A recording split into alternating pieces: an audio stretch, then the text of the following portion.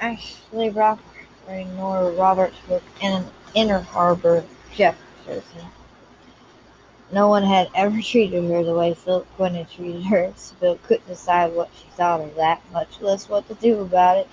Even rough, careless, demanding, he had in his own way words ravished her, and more than once, though she couldn't claim to have put up even what could remotely be deemed a struggle, had been a long way from civilized seduction. Never in her life had she slept with a man she'd known for such a short time.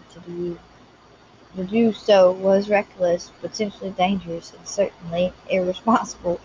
Even factoring in the overwhelming and unprecedented chemistry between them, it was foolish behavior. Worse than foolish, she admitted, because she very much wanted to be reckless with him again. She would have to consider the matter carefully as soon as she could get her mind off her body, and the incredible pleasure it had experienced under those vast, take-charge hands. Now he was sailing her back to the waterfront at St. Christopher's, completely at ease with himself and with her. She never would have guessed he'd just spent more than an hour engaged in wild, frantic sex if she hadn't been a party to it.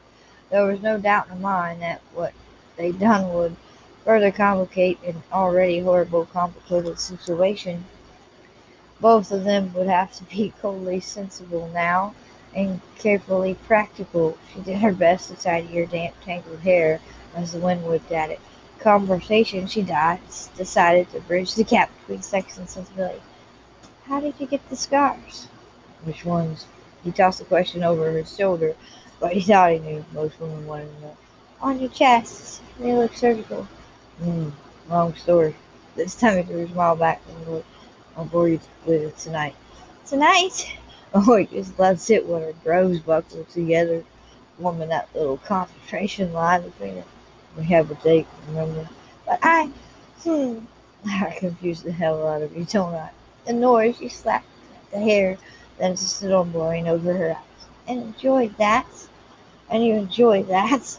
"Darling, I can't begin to tell you how much. You keep trying to slip me into one of your slots, Sybil, and I'll keep sliding back out again. Figure on a fairly safe, one-dimensional urban professional who likes his wine aged in foreign culture. That's only part of the picture." As he entered the harbor, he dropped the sails, switched to motor, first glance.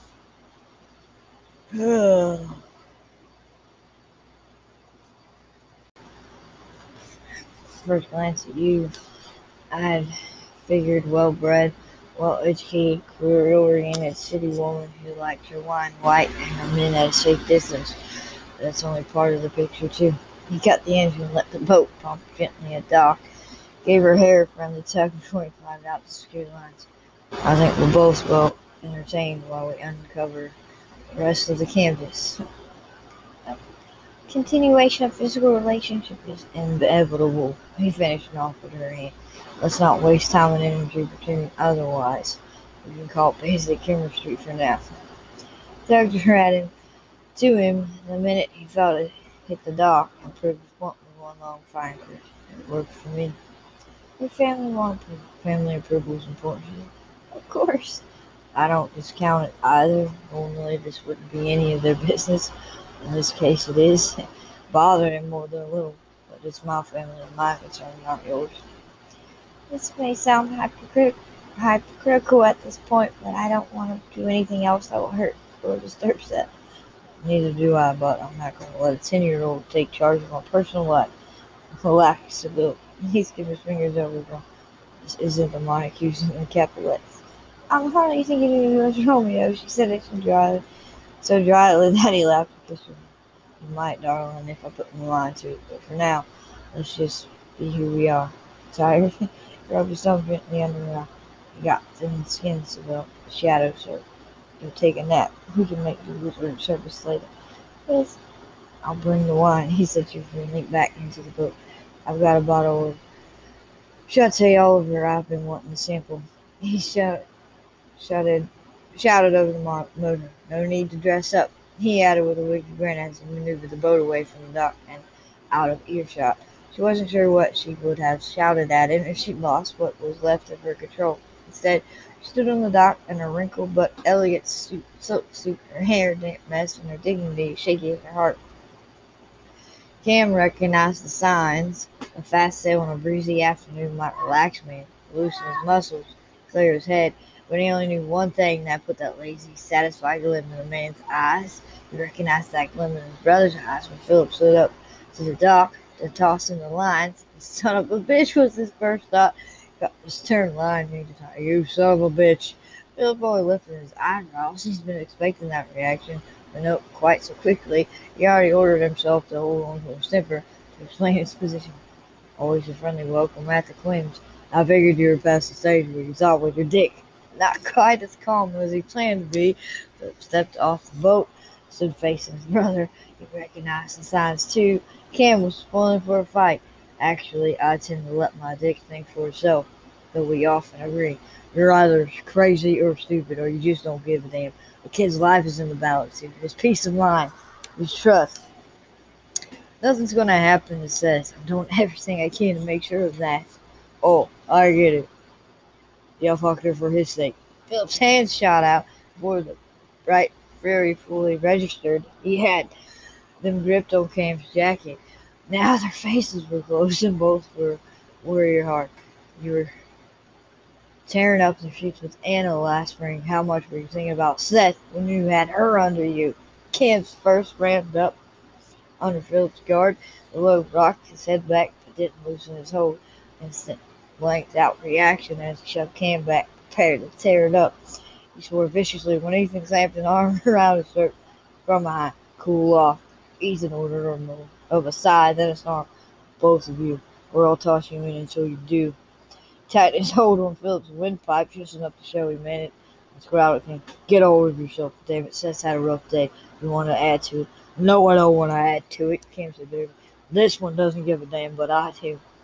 My relationship with Seth and my concern for Seth are two separate matters. But like hell, let go of me, Ethan. Philip. I guess Philip's tone was cool and deliberate. Ethan listened. You know, Cam, I don't remember you being so interested in my sex life since we both had our sights set on Jenny Mello. We're not in high school anymore, pal. No, we're not, and you're not my keeper. Either of you. He had it shifted so that he could look at both of them.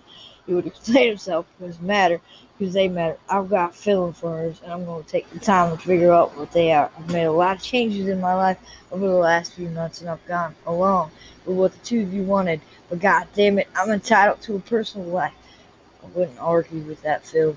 Ethan glanced toward the house, hoping Seth was busy with his homework or his drawings and not spying out the window. I don't know how Seth's going to feel about this part of your personal life.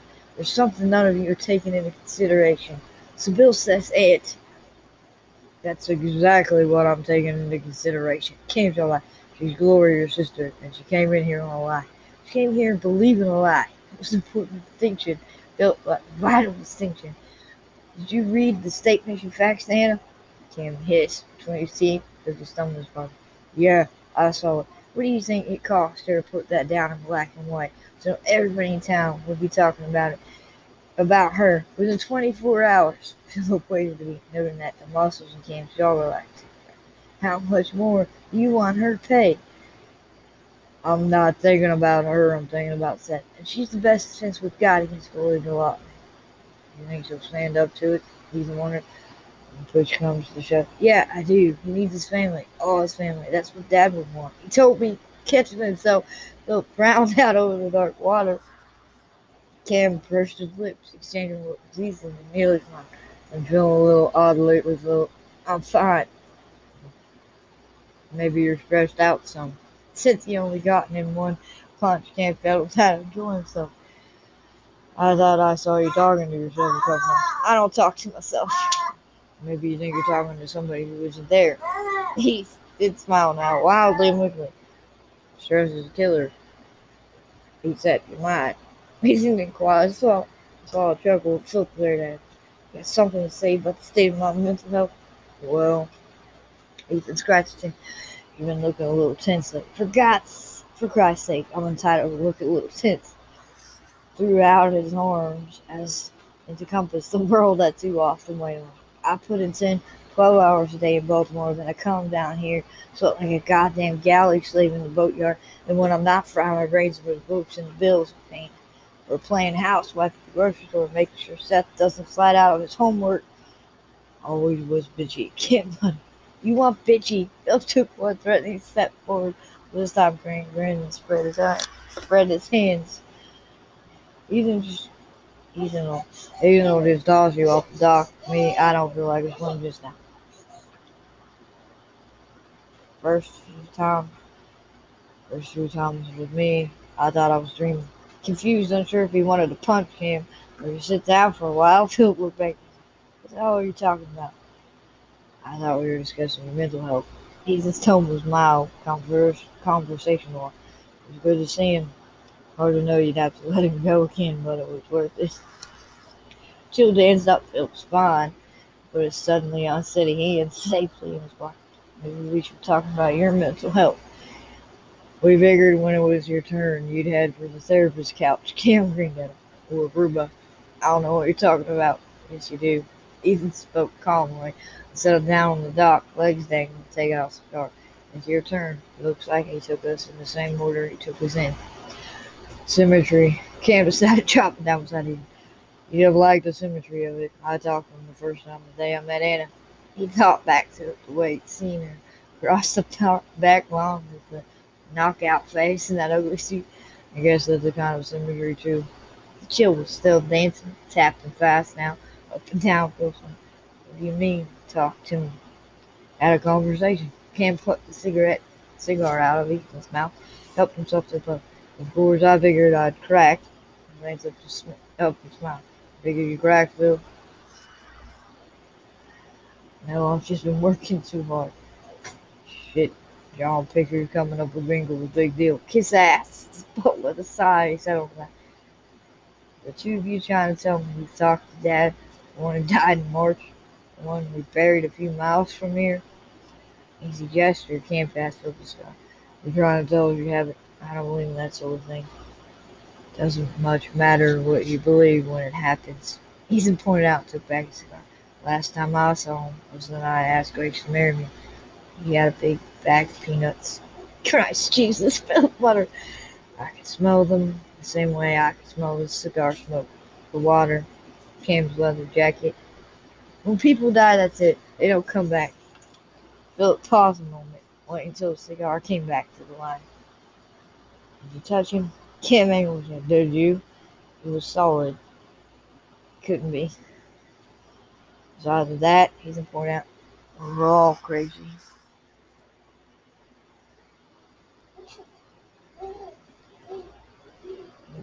We barely had time to say goodbye, and no time to understand. Cam let out a breath. His grief had eased and softened. He bought us extra. He bought us each a little more time. That's what I think. He and Mom bought us all time when they made us twins. Couldn't think about it. Philip said, "Not now, at any rate." Must have gripped him when we found out he had a daughter. He'd never know. He'd have wanted to help her, save her. He'd have seen it was too late for her when Alfred Seth came forward, so he'd have done whatever he could to save Seth. His grandson, Philip, watched his neighbor at sword, and then slid silently in the dark, and he was no longer cold. He'd have seen himself in the eyes, but he would have wanted answers. I've been thinking about that. A logical step would have been for him to try to locate Gloria's mother, have her confirm it. It would have taken time, Cam said. She's married, she's living in Europe, and from what Sybil said, she wasn't interested in contacting him. And he ran out of time, Philip concluded. Now we know. Now we make it stick. She hadn't meant to sleep. Sybil indulged in a long hot shower, then wrapped herself in a robe with the intention of adding to her notes. She ordered herself to drum up the courage to call her mother, to speak her mind, and demand a written corroboration of her own notarized statement. She did neither. Instead, she fell face down on the bed, closed her eyes, and escaped. The knocking at the door pulled her out of sleep into groggy. She stumbled out of bed, phone before the light switch. With her mind still fuzzy, she walked through the parlor and barely had the presence of mind to check the peephole. She let out a self-directed, annoyed sigh as she flicked off the locks. Philip took one look at her, tousled at her sleepy eyes and practical terry robe and smiled. Well, I did tell you not to dress up. I'm sorry, I fell asleep. Distracted, she pushed at her hair. She hadn't been mused practically when he looked so fresh and alert and gorgeous. If you're tired, I'll take a ring. No, if I sleep any more now, I'll end up wide awake at 3 a.m. I hate hotel rooms at 3 a.m. Step back from one. I'll just get dressed. Stay comfortable, he suggested. Use his free hand to cup the nap at her neck. Bring her forward for a casual kiss. I've already seen you naked, and a very appealing sight it was. She decided that her dignity was still just one of her outer reach. I'm not gonna claim that was a mistake. Good. He set the wine he carried on her cup table. But, she said with that what she considered admirable patience, neither was it wise. We're both sensible people. Speak for yourself, Doc. I stop feeling sensible every time I get a whiff of you. What is it that you wear? She leaned back when he leaned in to sniff at her. Philip, said Bill. And he laughed. How about if I attempt to be civilized and not cart you off the bed to a little more weight? I appreciate your restraint, she said tightly. And so you should. Hungry? What is this almost pathological need of yours to feed me? You're the analyst, he told her. I've got the wine. You got some glasses? She might have sighed, but it wouldn't have been constructive. She did want to talk to him, to put the relationship on an even footing again, to ask his advice, and she hoped to enlist his help in persuading himself to accept her friendship. She took the two short, thick glasses the hotel provided, lifted her eyebrow, and Philip sneered at them. You understand, sexy sneer. They're an insult to this very delicate wine. Delightful wine, he said as he opened the bottle with the stainless steel corkscrew he brought with him. If they're the best you can offer, we'll just have to make do. I forgot to pack my water sword next time. Poured the pretty straw-colored wine into the glasses handed him. To beginnings, middles, and endings. We seem to be at all three of them. Which means the charades ended, the teamwork is established, and we just became lovers. I'm happy with all three aspects of our very interested relationship. Teamwork, pick the aspect that didn't shame her or make her nervous. Cecil Quinn, with your help, we'll make that legal and permanent, and soon. She stared down at her wine. It's important to you that he have your name. His grandfather's name, Philip corrected, and it can't be nearly as important to me as it is to Seth. Yes, you're right. I saw his face when I told him. He looked almost odd. Professor Quinn must have been an extraordinary man. My parents were special. They had the kind of marriage you'd rarely see, a true partnership based on trust, respect, love, and passion. It hasn't been an easy one, or if my father broke that trust. You weren't afraid? You were afraid that he had cheated on your mother with Gloria? Fathered a child with her? Mrs. Bell said down. It was hideous of her to plant that seed. I was also held living with the seeds in me that I couldn't quite stomp out. Resentment for Seth. Was he my father's son? His true son? Well, I was just one of the substitutes. I knew better. He had a stepdaughter. In my heart, it's one of those mind games that nag at you at 3 in the morning. And nothing else, she realized. She eased his mind on that point, but it wasn't enough. I'm going to ask my mother to corroborate my statement in writing. I don't know that she will. I doubt that she will. Still a minute, but I'll ask. I'll try. Teamwork, see? He took her hand in his and nuzzled it, which had her turning her head to study him wearily. Your jaw's bruised. Yeah, he whispered her. Cam still has a damn sneaky laugh. He hit you? The absolute shock in her voice made him laugh. Obviously, the good doctor did come from a world where fish was. I was going to hit him first, but he beat me to it, which means I owe him one. I'd have paid him back then and there, but Ethan got me in a chokehold. Oh, God! What with the stress she got her feet. This was about us, about what happened today on the boat. It should never have happened. I knew it would cause trouble between you and your family. Yes, he said evenly. It was about us, and we worked it out. Spitman Brothers and I have been pounding on each other as long as we've been brothers. It's a Quinn family tradition, like my father's waffle recipe. Distress continued to rifle through her, but confusion ran with it. Fists and waffles, she wondered, pulling a hand through her discerned hair. You fight with them physically? Sure. To try to compute this, she pressed her fingers to her temples, didn't help it. Why? He considered and smiled. Because they're there, he suggested. And your parents allow this type of violent behavior? My mother was a pediatrician. She'll always stitch us up. He leaned forward to pour himself more wine. I think I better explain the whole picture. You know that Cam, Ethan, and I are adopted. Yes, I did some research before I came. She drilled off. Nice back. Well, you know that already. Yeah, and you know some of the facts, but not the meaning. You asked me about my scars. It doesn't start there. Not really. Cam was the first. Ray Cotton tried to steal my mother's car one morning. Her car? Still a car? Right out of the driveway. He was 12. He'd run away from home and was planning on going to Mexico. At 12, he was stealing cars with plans to go to Mexico. That's right, the first of the Quinn bad boys. He looked at the glass and toasted his absent sibling.